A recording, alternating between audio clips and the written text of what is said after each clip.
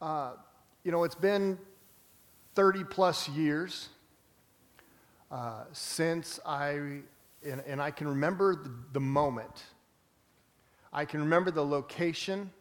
I can remember all these details of the moment that I realized that God was calling me to pastoral ministry in my life.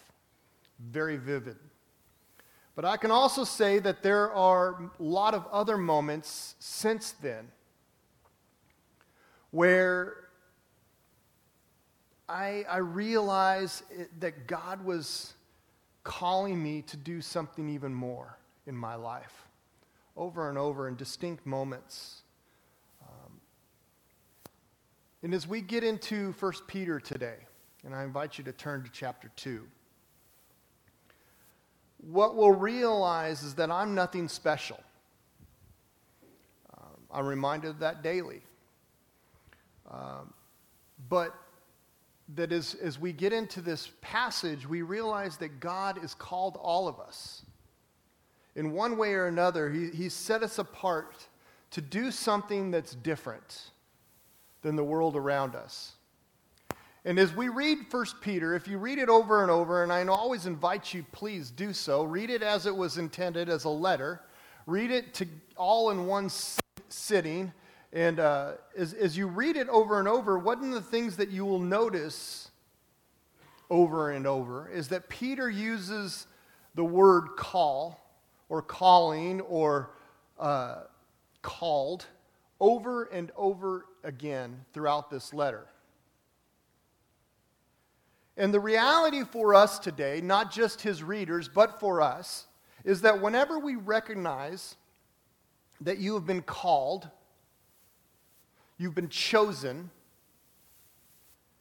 it builds anticipation. I'm sure many of you remember the moments on the playground in elementary school when you were all getting ready to play kickball. And the dreaded line against the backstop happened. Can I get an amen? I was never picked first until I had a cast on my left leg. I could kick a basketball with that thing. But the thing is, it builds this anticipation. I've been chosen. What do I get to do now? What is it that's coming? It empowers us. It emboldens us. And this morning, I want you to know, I want you to hear, I want you to understand that you have been chosen. And when we talk about calling, you understand that you have been called to something different. A lot of times, though, when we talk about calling, we start to think about, this question of, what am I called to do? What is it that God wants me to do? And it's a good question. But this morning, I want us to realize that there are at least three different types of calling that we experience in our lives. The first is an eternal call to Christ. There's a specific understanding that we believe that the Holy Spirit today is among us and doing a work in all of creation, that He is winning people, that He is calling people, He's wooing people, He's drawing people unto Himself and creating a spiritual hunger for spiritual things. Because it's God's will that no one would perish, that no one would go with an understanding of not knowing who He is, and that God wants everyone to accept this invitation of grace that only is found in Christ Jesus. There's an eternal call of Christ. The second type of call is what many people get excited about. It's a temporary call to an assignment. When people write about calling, and when Peter writes about it, he knew that what it was like to be called. I mean, think about this. He was called by Jesus for a very specific task. At the beginning, it was more of a general, but he was called to be his disciple. He dropped the nets and left everything to follow Jesus. And as a result of that experience and the ensuing relationship that happened over those years, Peter clearly knows now and can talk about it, what it means to leave our desires and to devote our life to follow Christ.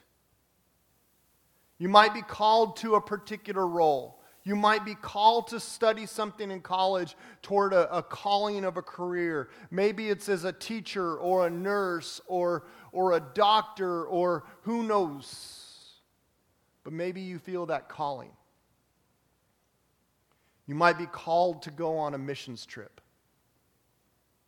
You might be called to a certain part of the world where you know that you can make a difference through Christ.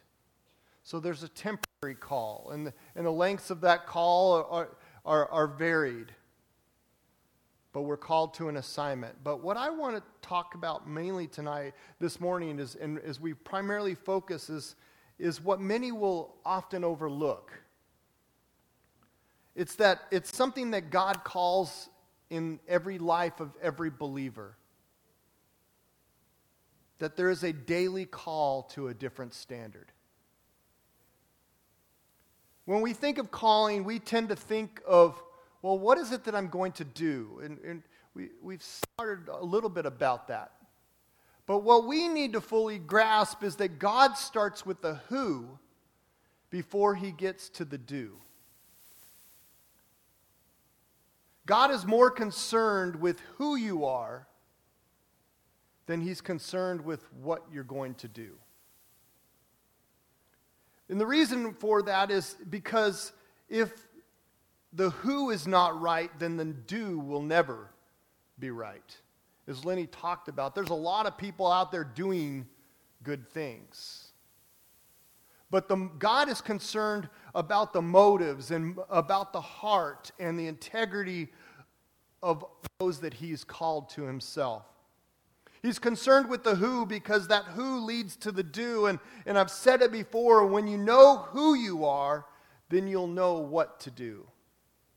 It's easy to be tempted to forget the who that we are called to be. Because there's a natural desire to fit in, to conform to society. So before Peter gets in chapter 3 telling them what they're called to do, he more importantly gets into understanding of who Christ is and who we are in Christ. And so he reminds them. And understand, we're no different than Peter's readers at this point. Who are you? Well, starting with verse 9 of chapter 2, Peter says, in light of who Christ is, and from verse 4 through verse 8, he delves into who Christ is he is the cornerstone, and now is in the living stone, and we're built into that structure.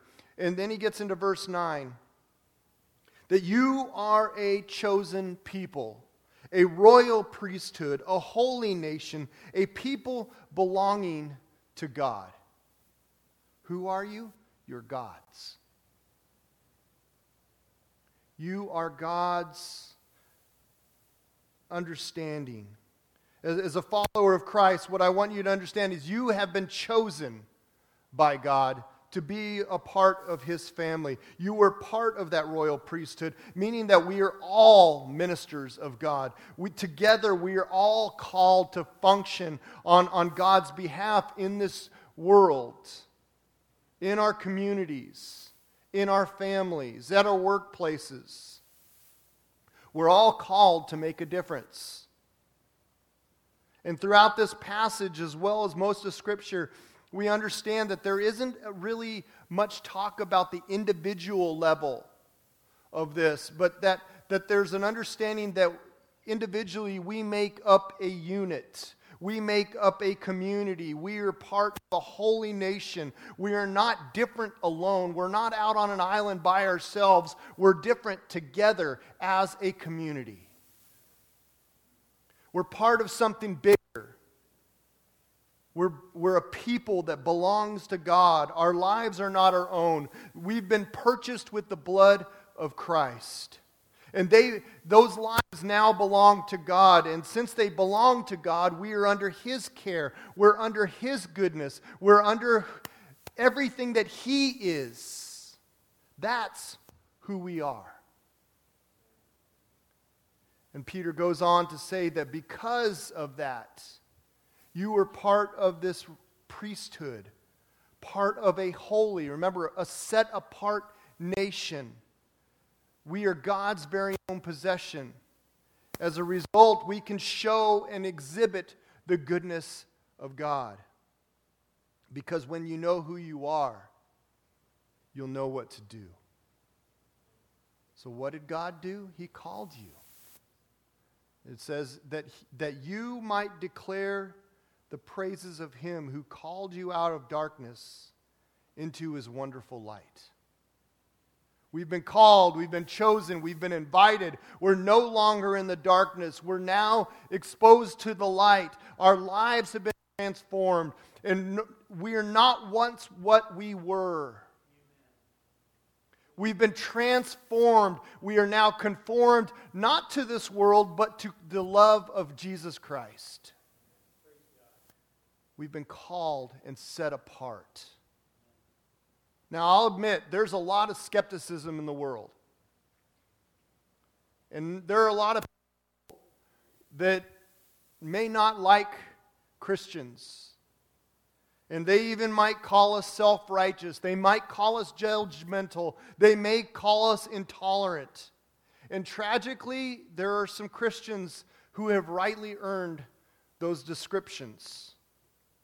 And yet Peter says to these first century Christians, and he says the same things to us, that our daily calling isn't to defend ourselves. Our daily calling is to represent Jesus in the midst of a skeptical world. To let our actions flow out of our heart and let that do the talking.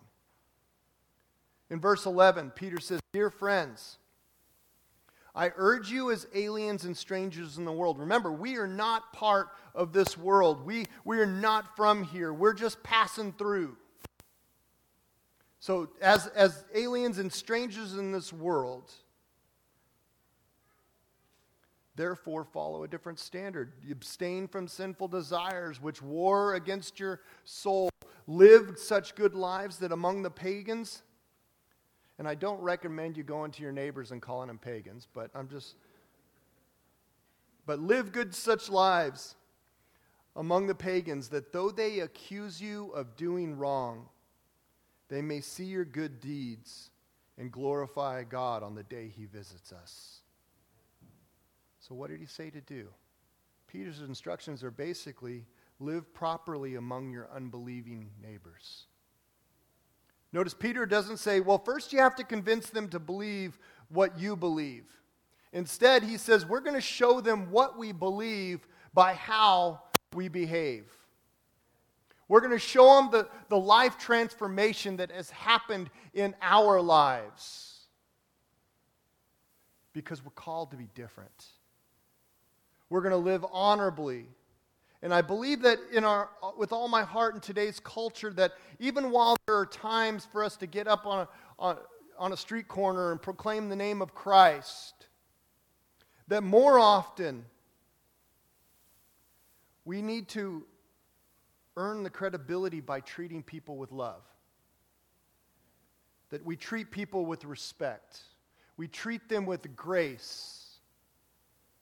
Not because they deserve it, but because they are created in God's image as well.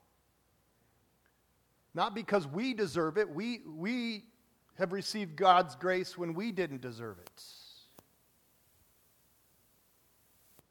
But we need to show people what we believe by how we behave. And that builds the bridge to a skeptical people that then gives us the right to share the hope that we have, to share the love of Jesus that has transformed my life, that has changed me as I constantly and always am pulled to the story that I've truly believe has become central in the life of Jesus. I don't know all that other stuff, but what I do know is I once was blind, but now I see. And as we've talked in the past, and the religious leaders are skeptical and they're asking this question, what is his result? Why is it that you want to know who it is? Is it that you want to be his believer too? Gives us the opportunity to share.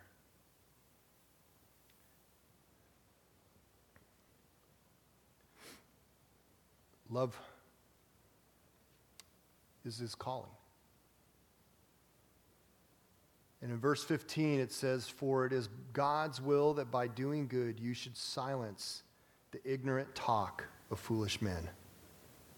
It's the way you live. It's not about what you post on social media. It's the way you live that silences the talk of people who simply don't know any better. So our strategy, it's pretty simple. To confidently and boldly share the love of Jesus by how we live. Love irrationally. Give extravagantly. Serve people faithfully. Do it over and over again. Our daily call is to lay down our life and pick up the cross. Now I recognize that we may not reach everyone. I recognize that because even Jesus had people that turned away from him. But over time, with consistency and integrity, and our lives continually being conformed to the cross, it starts there. But what I realize is that if we choose to live rightly in a way that speaks of God's love and life-transforming power, over time, we'll win some. That it gives us the opportunity to share, because that's what we do as Jesus' followers. We may not silence just those who make that, but we may prove ourselves. Peter says in verse 21, "To this you were called, because Christ suffered for you, leaving you an example, that you should follow in his steps." You see, there's going to be times when you do good and you live right, and you're going to still face suffering. That there will be punishment or something. Peter was writing to Christians that were called and were living correctly, and yet were being persecuted, thrown in the Colosseum, hung from trees, doing all these nasty punishments by the Roman government. Ways that we would never understand suffering in our blessed country that we live in.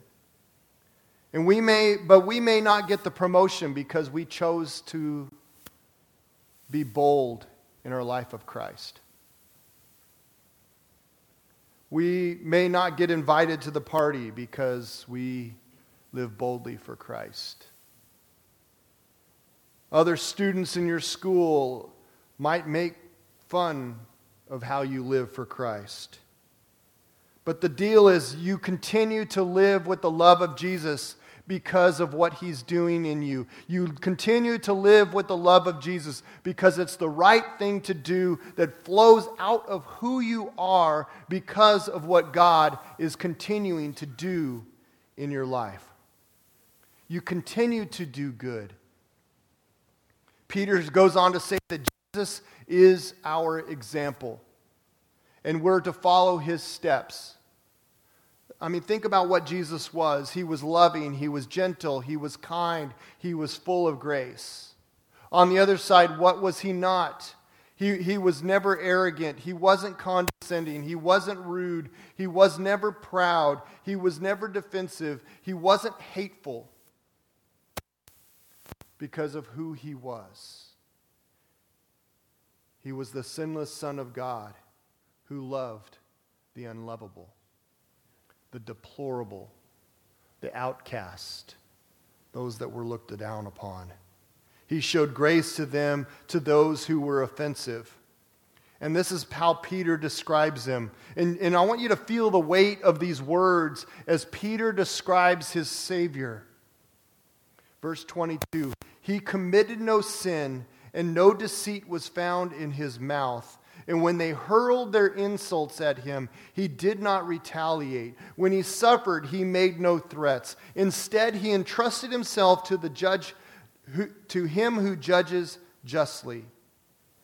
He himself bore our sins in his body on the tree, so that we might die to sins and live for righteousness. By his wounds you have been healed.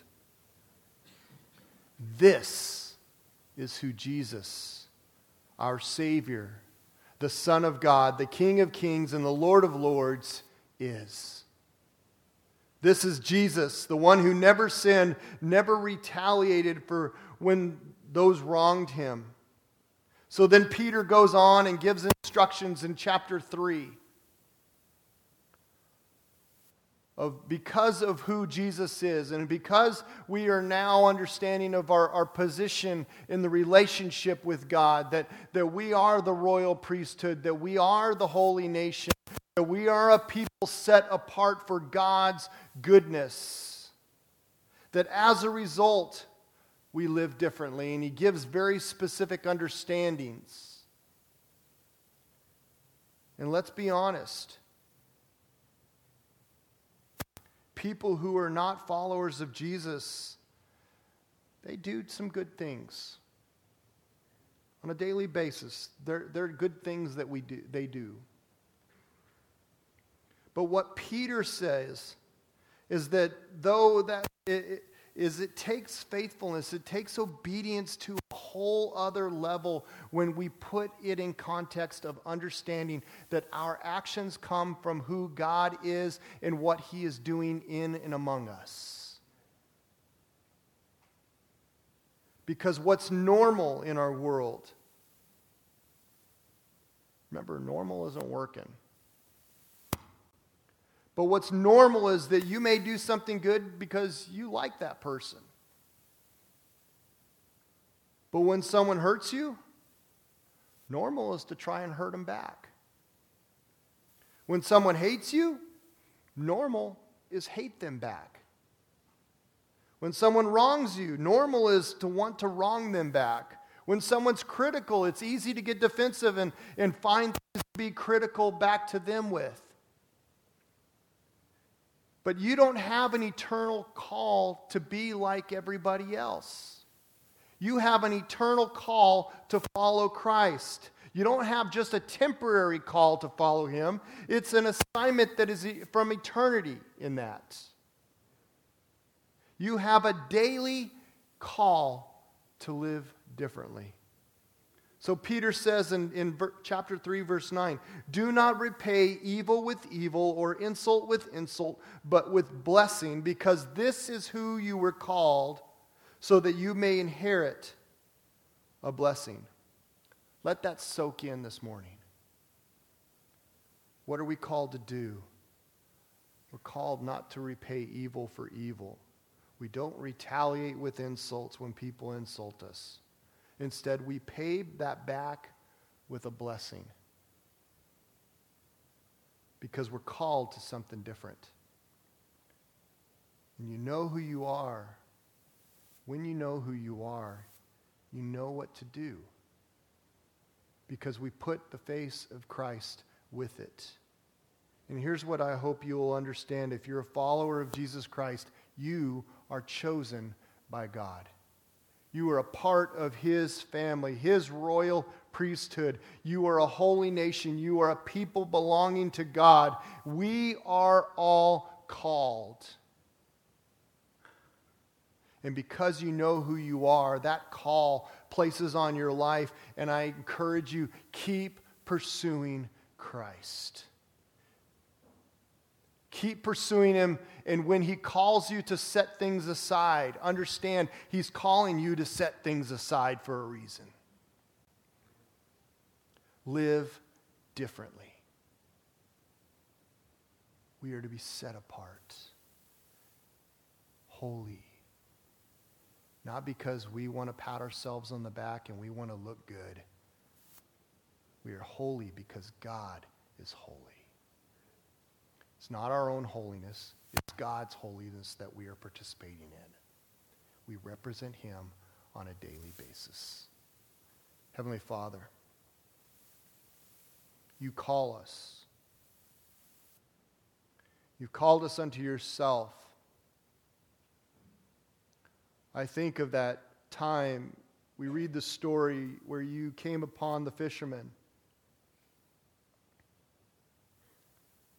Your calling was to drop the nets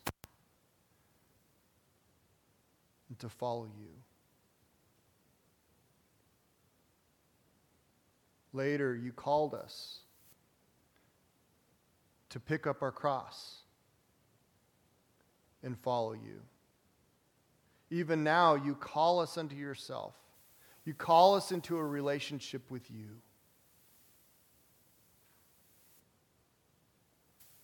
That one day,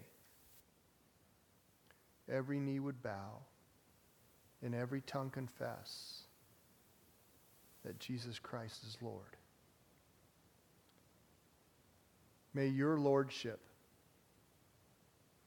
truly affect us on an individual as well as a corporate level. May we lay down the things that You are calling us to lay down. That we would pick up Your glory. That we would reflect it to those around us because it changes who we are.